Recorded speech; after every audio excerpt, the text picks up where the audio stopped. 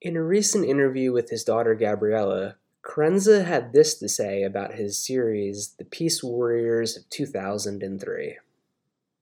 Well, the most obvious set of work I did that was directly impacted by what was going on in the world was during the war in Iraq.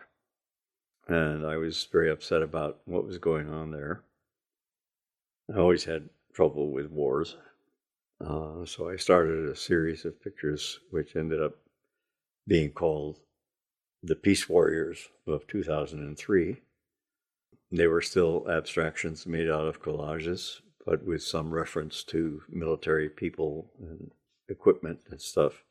And fortunately, Nazareti Press thought that was an interesting idea and decided to publish a portfolio book of that material. And that's one of the very few times where I made references from abstraction to reality, quote unquote reality. But I was so upset with that war that motivated me to make those pictures.